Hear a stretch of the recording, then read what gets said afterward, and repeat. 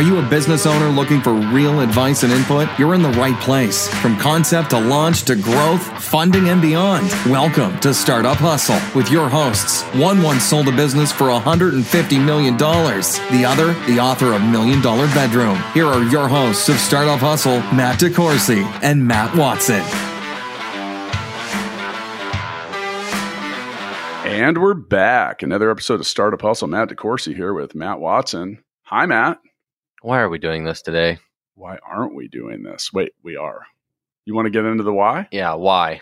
I want to know why. You know, I got to say, the why of why you ask certain questions when I bring in the show is really amazing. And what's even more impressive is my ability to just have happened to bring in an appropriate expert to answer these kind of questions. That's perfect, because I have a lot of questions that I want to know why about.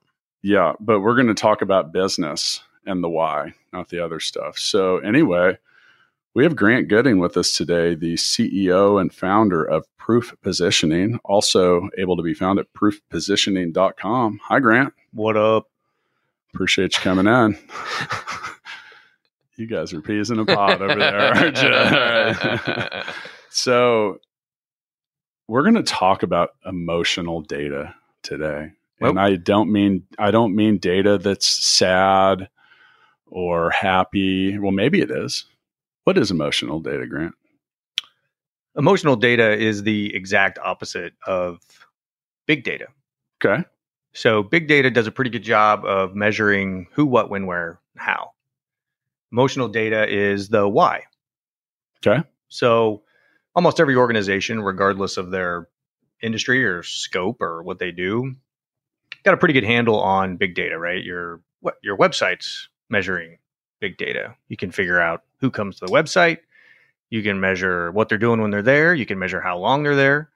But the one thing you really can't answer is why the hell are they there in the first place? So what our company does is we get after that. And all we do is we measure the why, and we use a combination of neuroscience, psychology, and math to help organizations understand the why behind their customers. So over the last few years, the whole concept of why I feel like it's been a lot more present. People have given a lot more consideration. It's always been something that many people have chased after. 5 years ago, I was asking about the why and things, and some people are like, oh, wow, that's profound.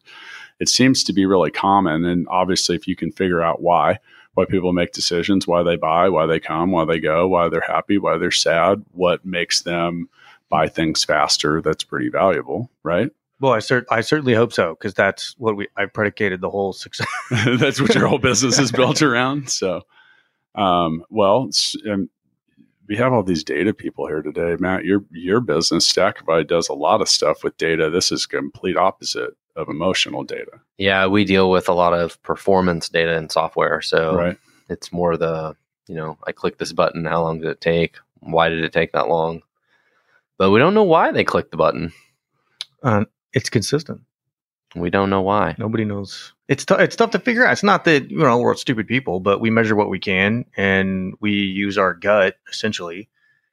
So your job as a leader, Matt, when you look at that data, is to go, all right, so I know that this particular button took me twice as long, or took people on average twice as long to click on.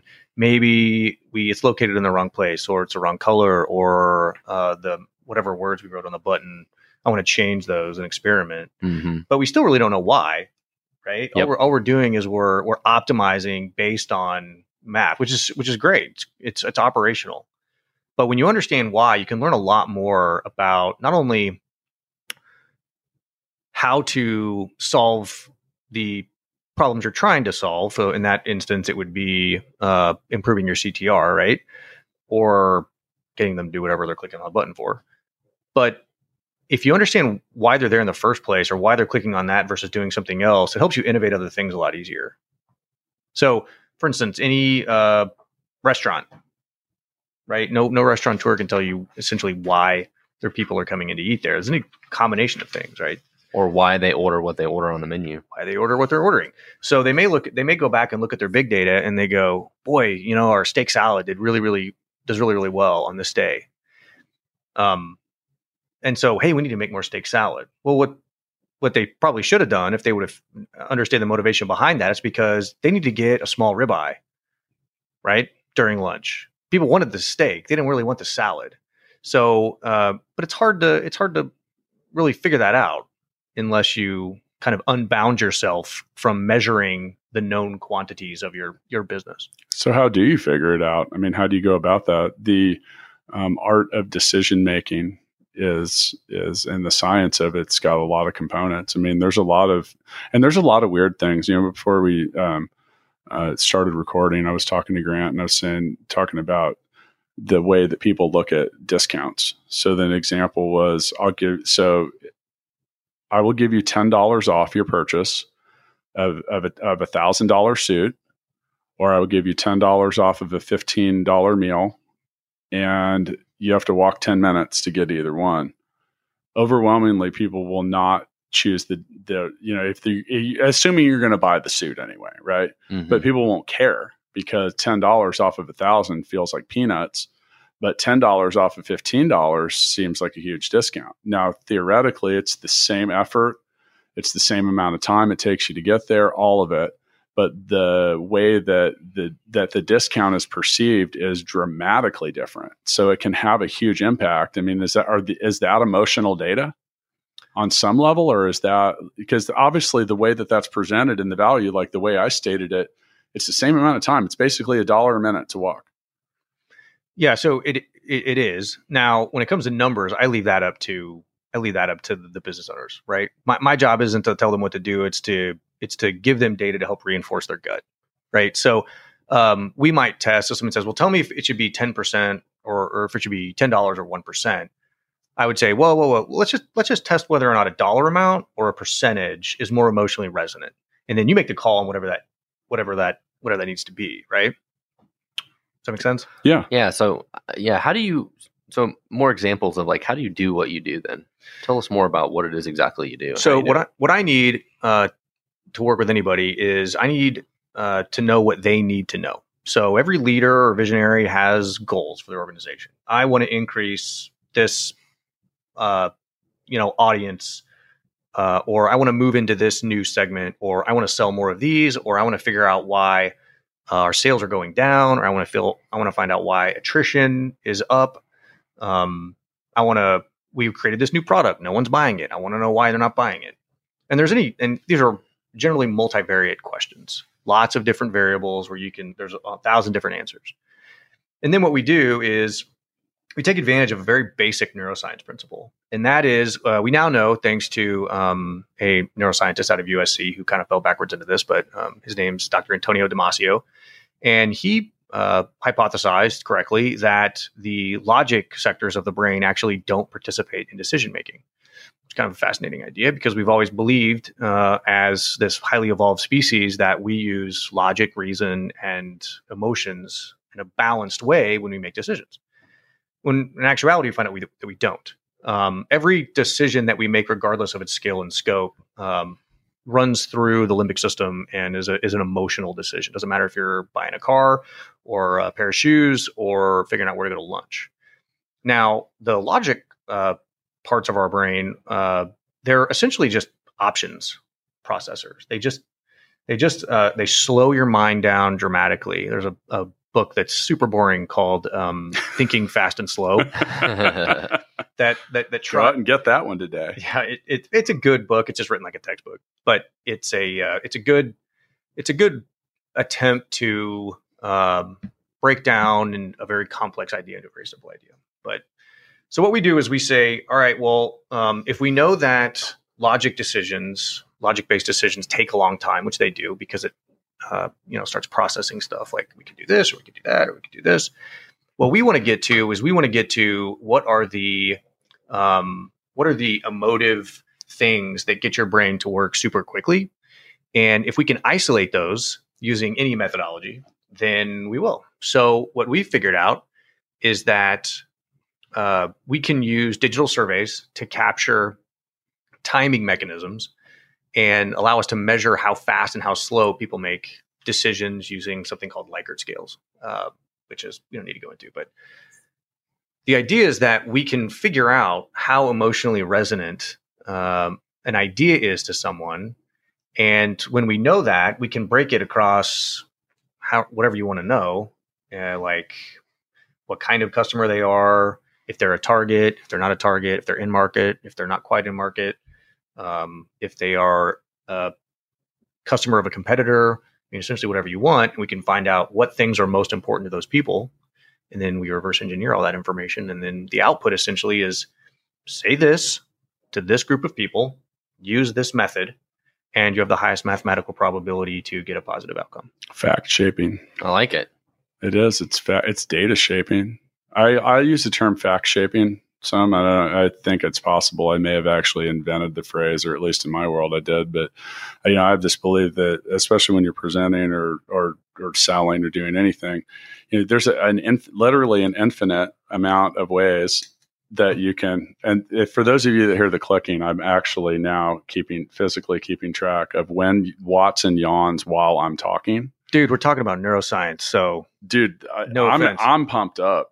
I'm giving Matt had prior to this episode actually agreed to give an undetermined amount to charity for the click counter.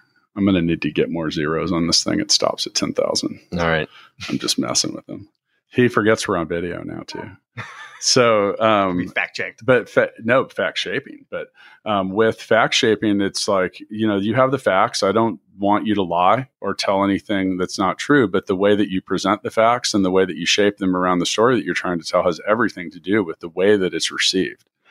And I spend a lot of time thinking about it. Like I do, especially when it comes to the way that we present our own everything. And simplicity rules. It's very easy to understand simple things. Fewer steps are better. And then you talk about emotional stuff. So like, people buy things for a lot of weird reasons, like, perceived value, fear of something like a coming event ending, like, hey, the sale's over on Sunday. I got to hurry up and buy it. Out of, just specific feeling like they need it, that they want to impress others. Just like there's just a zillion reasons that people buy stuff, but, like kind of like you were saying, the way that it's presented has a lot to do with it. What's better, $10 off or 1% or something like that. So, and, I'm still curious about, well, Matt, let's ask Matt. Let's ask someone that just buys everything that he sees. Not true. Matt, you are admittedly frugal when it comes to certain things, and some things you're not. Yeah. Okay. Sure. So what drives emotional decisions? Yeah. Well, what drives that in that data? Like, what drives your decision about, like, do you have any particular, like, when you look at something, do you think, oh, it's 50% off? Because I'll be honest with you, like, anytime I go to any retail store and they're like, the sale ends on Sunday, and I look at it, I'm like, okay, cool. That's right before the new one starts on Monday. So sometimes I don't give a shit. Like I worked at Sears. I know that game. Yes. So, like, what's your driving factor behind that? Like, when you make a big purchase or a small purchase, is there something that you think about, or do you just make up your mind and that's it? I'm one of those people that sometimes will spend a lot of time researching things, not sure if I really want something, may do a little window shopping, whatever. But then when I decide I want it like now. Like Amazon Prime, bring on the drone, drop it off in 5 minutes. So, and I think it becomes an emotional thing at that point. You're like, I made the decision, and it's an emotional decision of like, I decided I want this thing. So it wasn't just as much based on the price for you. It also has a lot to do with when can I have it? Yeah. And I finally decided that I want it. Right. Now I want it now. So, whatever you're talking about, fictitious product, right? There's a series of specific value propositions that you can use so that we can figure that out. So for instance, the key to strong emotional messaging when it comes to marketing and sales is segmentation, and being able to stop, painting a broad stroke over customers and potential customers, and really figuring out, are there any consistencies that exist with certain types of customers versus other ones? And that is really hard to do. It's hard to do if you're using big data, we have a way that we can do it that's kind of cheating a little bit. So, for instance, we can cheating gets it faster. I like that. That's a good song. Yeah. Is that really a song? Yeah, it's a Jimmy Eat World song. Yeah. That means we're going to play mixtapes. Has a really strong riff in that song. Yeah. Anyway, so like, yeah, what we do kind of is cheating in some ways. But so, for instance, we might be able to figure out how fast speed of delivery is to a particular customer, and then use all the other value propositions that we say as a company, right? So if you're picking out a pair of shoes, right, the ability, a level of customization, what brand it is, whatever, and then we can figure out, all right, well, which of these things is most emotionally resonant relative to each other. So then we can say, all right, someone that appreciates speed is also going to appreciate this. So when you're segmenting your database, send speed messages to these people, but they also need to contain these messages as well. And if you do that means you're hitting all those emotional triggers. Okay. So what are some of the strongest emotional triggers that, I mean, are there some overwhelmingly winning things? So what we found is that businesses are incredibly unique. A lot of times they're more unique than they give themselves credit for. So a bank is really unique, even though people would consider banks to be almost commodities at this point. But a lot of businesses, like people, have their own personality, they have their own language, and like people gravitate to those institutions for specific reasons. So there's really no easy answer for anyone. If there was, somebody would already figured this crap out and they'd have scaled it and they'd be bajillionaires. But they're not, because every business is different. And because of that, we have to adjust. So every deal we have to do is custom, because we can't just give them a white paper and say, oh, you're a software company, then do these things. We find that the customers of that software company or whoever they have their own nuance thing that they gravitated towards, their own emotional thing that this organization's doing that maybe they haven't even figured out a way to communicate or quantify that well. And the hardest part for any business is when they think their customer is everybody. That's like the sign of death, dude. Yeah. A few years ago, right before we started building Gigabook, I was like, wow, and anybody can use this. And then I immediately realized, I was like, oh shit, anybody could use this. Like what seemed like it was everybody was not our customer. Now there are some things, like, for example, we were talking about shoes before we started. Everybody wears shoes. I'm sure there's someone somewhere that doesn't wear shoes, but overwhelmingly everyone wears shoes. So if you're a shoe manufacturer, technically everyone is your potential client, but they're nowhere close. So like we were talking about your shoes before, there's a select number of people that would buy those for what specific reasons. And then that's like, you talk about when I think about emotional purchasing, I think about the word hype, because when things are hyped up, like I'm wearing a pair of Yeezys right now and they were hyped. They're like really expensive if you buy them on the secondary market, but why?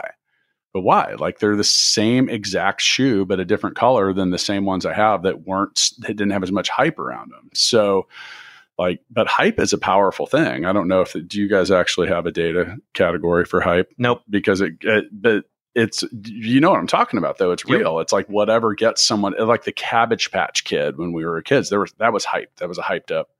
Probably one of the first things I remember. Like what's something you remember that's had a lot of hype around it? Like the Beanie Baby. Oh yeah. Or whatever. So Matt, you have a lot of Beanie Babies? My mom did for sure. Oh my God. Tons of them. He's actually has a Swiss bank account that it's nothing but Beanie Babies. Beanie Baby cryptocurrency. Yeah. That probably exists. I wasn't supposed to say that, but yeah. But so that, that when I think about emotional purchases and I've seen it because, I've seen people like waiting outside of a store to buy sneakers like a day and a half before they open, and stuff like that. Is there even any way to wrap your arms around why the fuck people do that? Well, clearly that's not the logic brain working, right? Yeah. And so the idea is being able to, so first of all, when I said businesses are unique, it's because they're visionaries and their founders are unique, right? So there are certain things that are important, Matt, to you. You can't just say Matt in this room, dude. No, this is a limited room. Yeah, it's a problem we're solving. So Watson, you're like, you figured it out. You have your own predispositions, right? You like speed, you like research, you like certain kinds of products, and there are certain things you don't care for. Your organization is going to essentially follow suit. Can't help it, right? Organizations take on the personalities of their founders. Even great big companies, right? That have like where the founders aren't there anymore, they still kind of follow a lot of those principles because those are the things that made them successful in the first place. So being able to identify what is it what are the nuances of your personality that allow you to create a value proposition that's unique in a market, that's kind of step one of figuring out, all right, well, what kind of shoe buy are we going after, right? Because if we want to do limited runs because Matt likes doing limited, Watson likes doing limited runs. I don't like to run at all. Like doing limited walks of shoes. Limited edition. There you go. That's how you shape those facts. Edition. Limited edition. Yeah. So then you get to figure out like, all right, well, obviously we want to attract like-minded people. And what are the things about those limited, I can't remember what the hell we called it, limited edition. What are the things, what are the value propositions around those it's scarcity model, right? So how do we shape our messages to target the right people? Because who buys on our bell curve, right? Those people that sit out front, those are your early adopters, right out in front of the chasm, right? But a shoe will run the entire width of the bell curve of humanity. But figuring out where your company lies in that bell curve is like if you don't know, then you don't have a good company. Sure. So if my company wanted to engage your services and do this, what exactly does that process look like? We need to know what you need to know first. But that's the problem is I don't even know what I need to know. Yes, you do. I need to know who's going to buy my product. You have. Well, there you go. That's a good one. So we say we generally say for the sake you of could simplicity, figure that out by you have 1,200 customers in 60 different countries. You have if you can't figure it out based on that, you need more than Grant, right? Well, I mean, we've looked at that kind of stuff before, and we start to look at certain industries, certain size companies, different firmographic, demographic information. They are kind of all over the place for you. But yeah, it's all over the place. So it becomes challenging. That's because I firmly believe, for the sake of philosophy, that demographics are coincidences. So very rarely would we ever tell somebody, you need to go target males between the ages of 30 and 39. That's an irresponsible recommendation. Interesting. Because a demographic is not a person. Right, people are unique entities, and if you can only classify them using basic demographics, that's kind of not all that challenging to do. But I mean, if you're trying to get people to go to Monster Jam, I mean, there's a certain demographic more likely to go to Monster Jam than JoJo, whatever her name is. JoJo Siwa? Siwa. Right. She did find her unicorn once again. Well, that's fair. But again, is it just a coincidence? Or if you said, listen, males between the ages of 30 to 39, let's go to Monster Jam. Right? You have to figure out what the emotional drivers are behind that particular demographic. Crushing things. They're coincidences. Crushing things with monster trucks is a strong driver. But you can figure out what you need. Every good leader, even bad leaders, have things that they want to figure out in order to take the organization to the next level. We call them burning questions. Mm-hmm. So you say, we have 1,200 customers.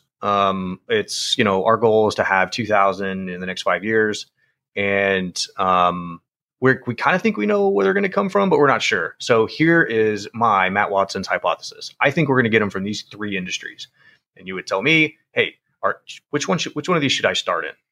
I think it's probably this one, but I want to know which of these industries gives me the highest probability of success to go into. I can come back, give you hard data on the 3 and say, you should go into this one. And not only that, this is what you should say. But by the way, not the whole industry, just this segment of the industry, and use this medium, right? Like you need to write white papers for these people. And this is how you need to, but you need to get a partner. You need to get a strategic partner that's going to be able to do this for you. And if you do that, highest probability of success. Everybody needs this. I know. No, they don't. They don't? It's not for everybody. It can't be, or my business will tank. Well, I mean, everybody has these challenges though. Yeah. I mean, even with full scale, it's like, who is our exact target customer? I mean, we have some of these burning questions. Sure. Right. Yeah. And some of them, I don't think it's as much of like answering who could be our customers. I think it's more about who do we want as customers and clients. Because, we have a pretty wide swath of people that we've done business with in the short amount of period that we've been open. And we've realized that certain types of businesses and the stage that they're at are much more likely to grow as accounts. They have lower maintenance.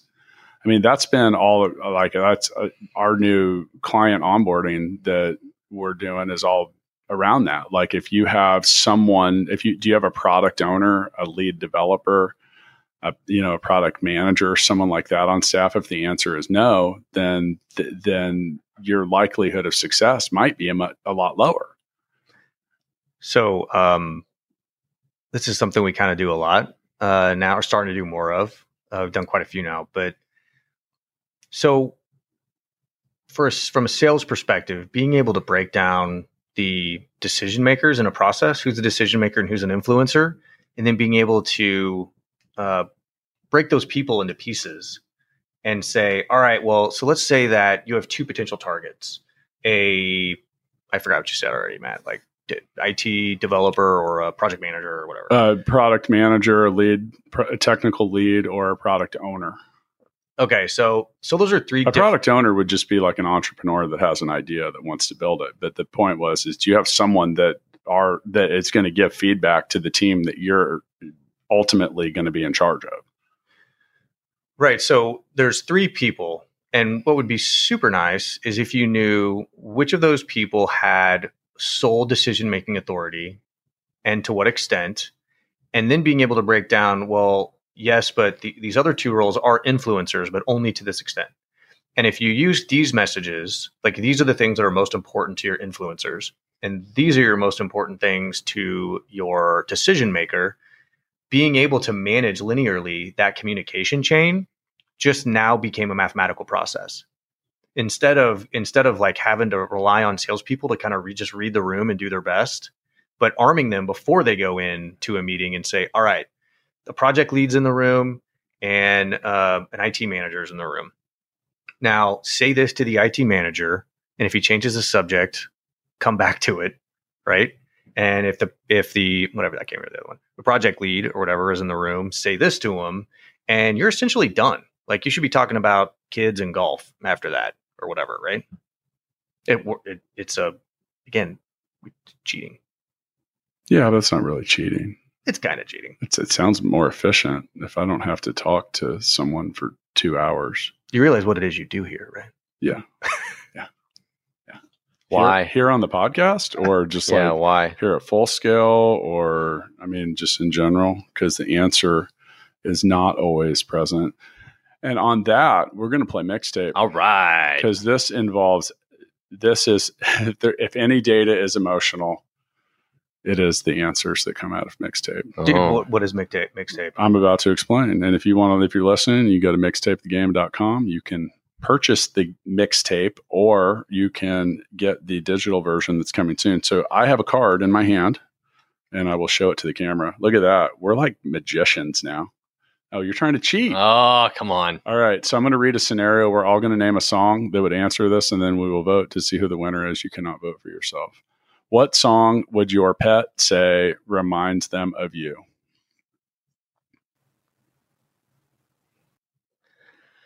Wow. It's kind of a tough one, man. I'm going to go with What Would the Fox Say? That's a good one, man. And I'm kind of stumped here. And you know what? Grant is either being overly analytical like the neuroscientist that he is, or do you have an answer? It's tough. I got to admit, I'm kind of stumped myself. So what song would your pet say reminds them of you? Oh, wow. Do you have an answer? Because I'm honestly stumped. Dude, that's a really hard.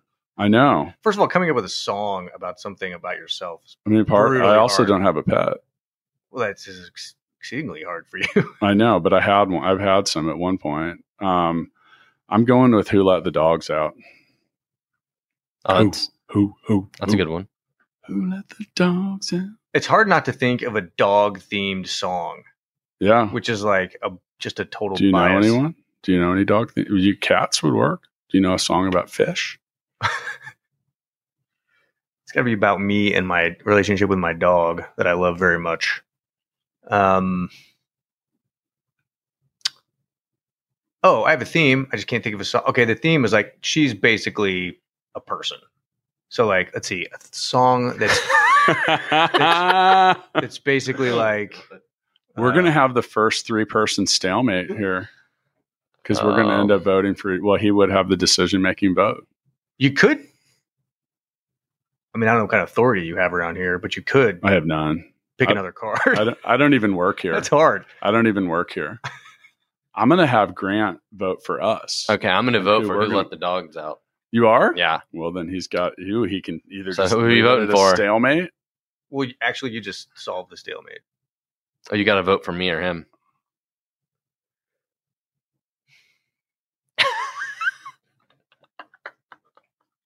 This is an emotional decision. I'm gonna vote who let the dogs out as well. All right. Woo! Of course he wins. Man, that was a challenging version of mixtape. Yeah, that was brutal. See, and that's why the digital version is going to be better than the card game because it will give you some options. It'll give you some selections. Is this a local? I feel like I've heard of this though. Yeah, Is this a Joel Johnson. Yeah, we partnered with him on this. Everyone loves mixtape. Have you played drinking? No. I'm not opposed to that, and we may do that later. Should we do that on the show? Yeah, we should definitely play this drinking. Like you have to take a shot if your song loses. What? I'm not a heavy drinker, man. I wouldn't have a heart. I'm going to be trashed. So let me ask you a question. First off, go to proofpositioning.com, check out what Grant does, and the science behind decision making. And I think that book I was talking about earlier was The Art of Clarity. That's what it's called. It's I've read about half of it, but it's got 100 different scenarios as to why we make decisions or why not. And that's where I got that example of the discount. And, there's a lot of different things with that. I mean, typically as someone with a sales history, there's a lot of driving factors. I mean, a lot of it is sometimes about savings and value.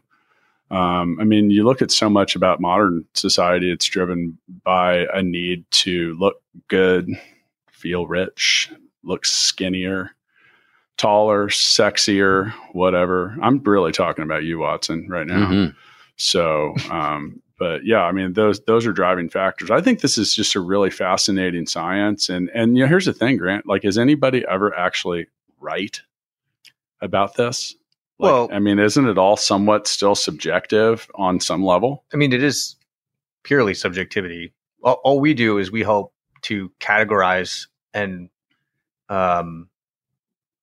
understand mathematically what the most appropriate form of action is for a business, right? You have limited resources and you need to maximize the amount of revenue you generate from the least amount of effort, right?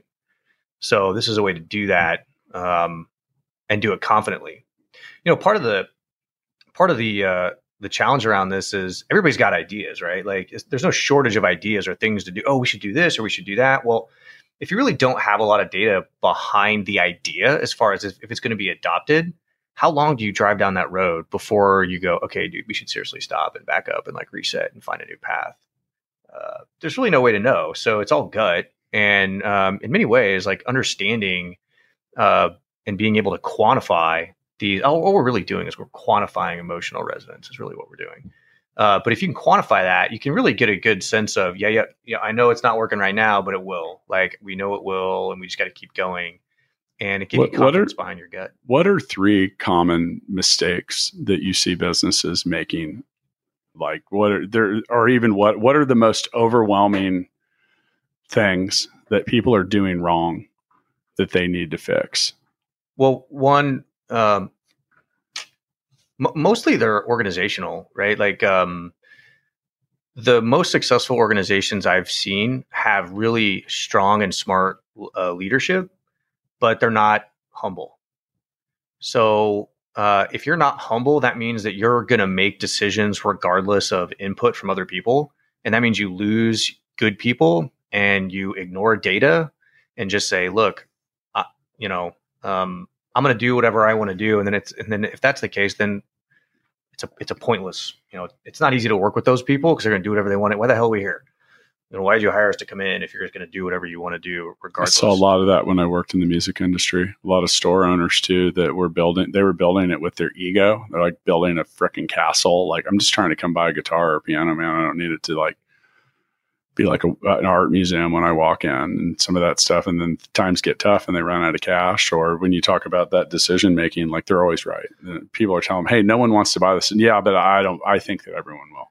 Yeah, I think that an important lesson for any good leader is to realize that your opinion is the least important.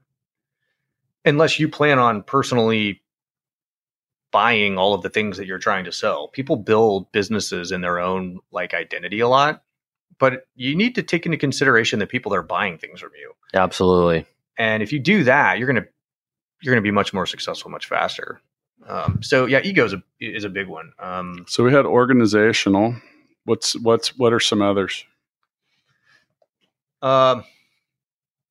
Honestly, one of the biggest competitors that we have is fear of doing things differently. Fear of change is the big one. A lot of times people, they don't want to know. They don't want to know why sales have leveled off or started to go down, because that means that there are certain things that they believe that may not be completely true, or that they're going to have to do a bunch of work. And most people generally don't like doing work, and people don't like being wrong. So those are important things. I also saw that, and I'm going to use so I used to work for a musical instrument manufacturer, and I saw that the whole entire musical instrument business in the music industry is just literally like flipped over. Like, there's no more record contracts. There's no more you don't go down to the store and buy a CD.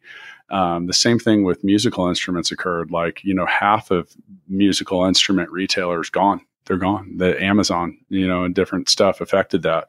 And I literally, in the last couple of years, and it's been 10 or 12 years since I did this, but going into stores and, like, hey, you guys need to change. 12 years ago, not everyone had that. I mean, the internet was still pretty young. I mean, as far as e-commerce went, and, say, hey, why don't you have a website? And they're like, oh, I don't need that. I've got the yellow pages. And I'm like, no, you really do. Like, you need to put yourself in places where people are looking for what you're selling. Why wouldn't you do it? Oh, I just don't need that. We've never had one, and we're not going to need one. And I use the yellow pages. Yeah. So therefore, the yellow pages are good. Or that's what has worked for us for the last 15 years. And now something new has come along, and I don't want to adopt it. And, just a lot of stubbornness, like the insistence of continuing to buy like half-page newspaper ads. And like, I mean, when was the last time you got a newspaper? What's a newspaper? The Kansas City Star sends me ads all the time, and I actually emailed them the other day. It said, stop sending me the grocery ads, because I don't look at the grocery ads and coupons either. Yeah. It's like, stop sending me this crap. Yeah, I literally said, I'm tired of recycling it. Right. Well, that's the way I feel about my yellow pages. Yeah. So I heard a comedian one time say that, thank you for this portion of the internet that you have printed off for some reason. Yeah. I mean, and that's true. But that fear of change, changing in general is tough for anybody. And, I started my book Balance Me by saying that. I'm like, if you're not willing to change and you're not willing to admit that you're probably your own biggest problem, just put this book back, because it can't help you. You won't enjoy it. And there's nothing in here for you. Just like, go put it back, because those are the things. And I think with most businesses, that fear of change is pretty big. And sometimes that fear of change drives it doesn't. Kind of, it fully drives your personnel decisions, your advertising decisions, your hiring decisions. And then, so many, like, I've just seen so many people hey, the ship is headed towards the rocks. And maybe if I cover my eyes, it'll turn itself in a different direction and that island will disappear. And then it just happens. Or you get to the point of critical mass where turning it around is just not a structural reality. It's not going to happen. Mm-hmm. So, and that's really, the fear of change drives so many things. I mean, that's why people do so many things. Like, when it's not good for you, but you just keep doing it because it's normal, or it's convenient, or it's easy, or whatever. So anything else on there? Last one, I would say probably is that price. Like they're pricing too high, or they're not. No, they're not doing enough to build the value. Well, just price in general. So people think that they need to decrease prices because of XYZ. Sales are down. We need to decrease prices. We need to get more people. And I've never recommended that someone decrease their prices ever, because it's not a price issue. It's a value issue. And so being able to figure out what things are motivating to people, that's what drives demand, and that's what drives the ability to charge a higher price. So I actually tell people to increase their prices quite a bit. And if I have to tell someone to decrease their price, that means that they're being traded up on a board downtown. That means they are truly a commodity, and you should shut this business down.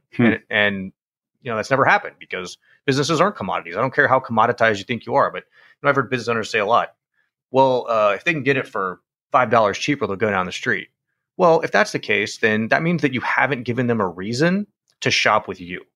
You have not made an emotional connection with the right customer, whoever that right customer is, the customer that is most likely to gravitate towards you. If they will go down the street, that means there's no way for them to differentiate between you and them. And that means you've failed as a visionary, and you need to start creating new value. You need to come up with new messages, new emotionally resonant ideas to get people and become more attractive. That's wrapped right around the fear of change. I mean, like if you talk about like you have a whole bunch of users, customers, clients, like Netflix went through this a few years ago. They went up like $5. And I mean, they lost like a significant portion of their subscribers, and their stock went down for just a little bit right before it shot up like a whole lot. But, that's on some levels can be a pretty ballsy decision. I mean, especially when it comes to a lot of things. I agree with you. I think discounting is just like a lazy way to solve things. I mean, you eventually create well, if you're selling products, you can easily create surplus. You're just creating a future sales problem, because either you condition your buyers to expect that discount every time, and then they won't buy without it, or they have their own issue with stuff sitting around. Well, man, we got right through our time here. I'm trying to quantify the data from this. Matt, I'm sorry we didn't gamify this episode. You did not earn any points today. I did get a little emotional. You did? About what? About the data. Which part?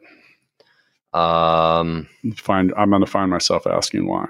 About the data on your counter from my yawning. Well, I noticed that you didn't do it after the second one. Well, the first one didn't count. It wasn't a yawn. I opened my mouth. Okay, I'll reset this. I'll go ahead and set this back. Or 3,333. I'm turning it the wrong way. So yeah, but well, anyway, if you guys, whether you like the show or not, reach down and hit that 5th star. Come on, give us some data, please. Yes, thank you. I appreciate that. Grant, you're on the social medias? I'm on Proof Positioning. I'm on the social medias. Give yourself a shout out or tell everyone. You can go to proofpositioning.com. That's a good place to start. Yeah, we do have a Facebook page. There you go. You can find us on the gram at startuphustlepodcast.com. That's not even a real thing. So, oh my God. I'm going to go run up the data numbers on an afternoon nap. See you guys next time. Thanks so much for listening to this episode of Startup Hustle with Matt DeCoursey and Matt Watson. For more great content and to stay up to date, visit startuphustle.xyz. And if you enjoyed today's episode, please rate and subscribe, and we'll catch you next time on Startup Hustle.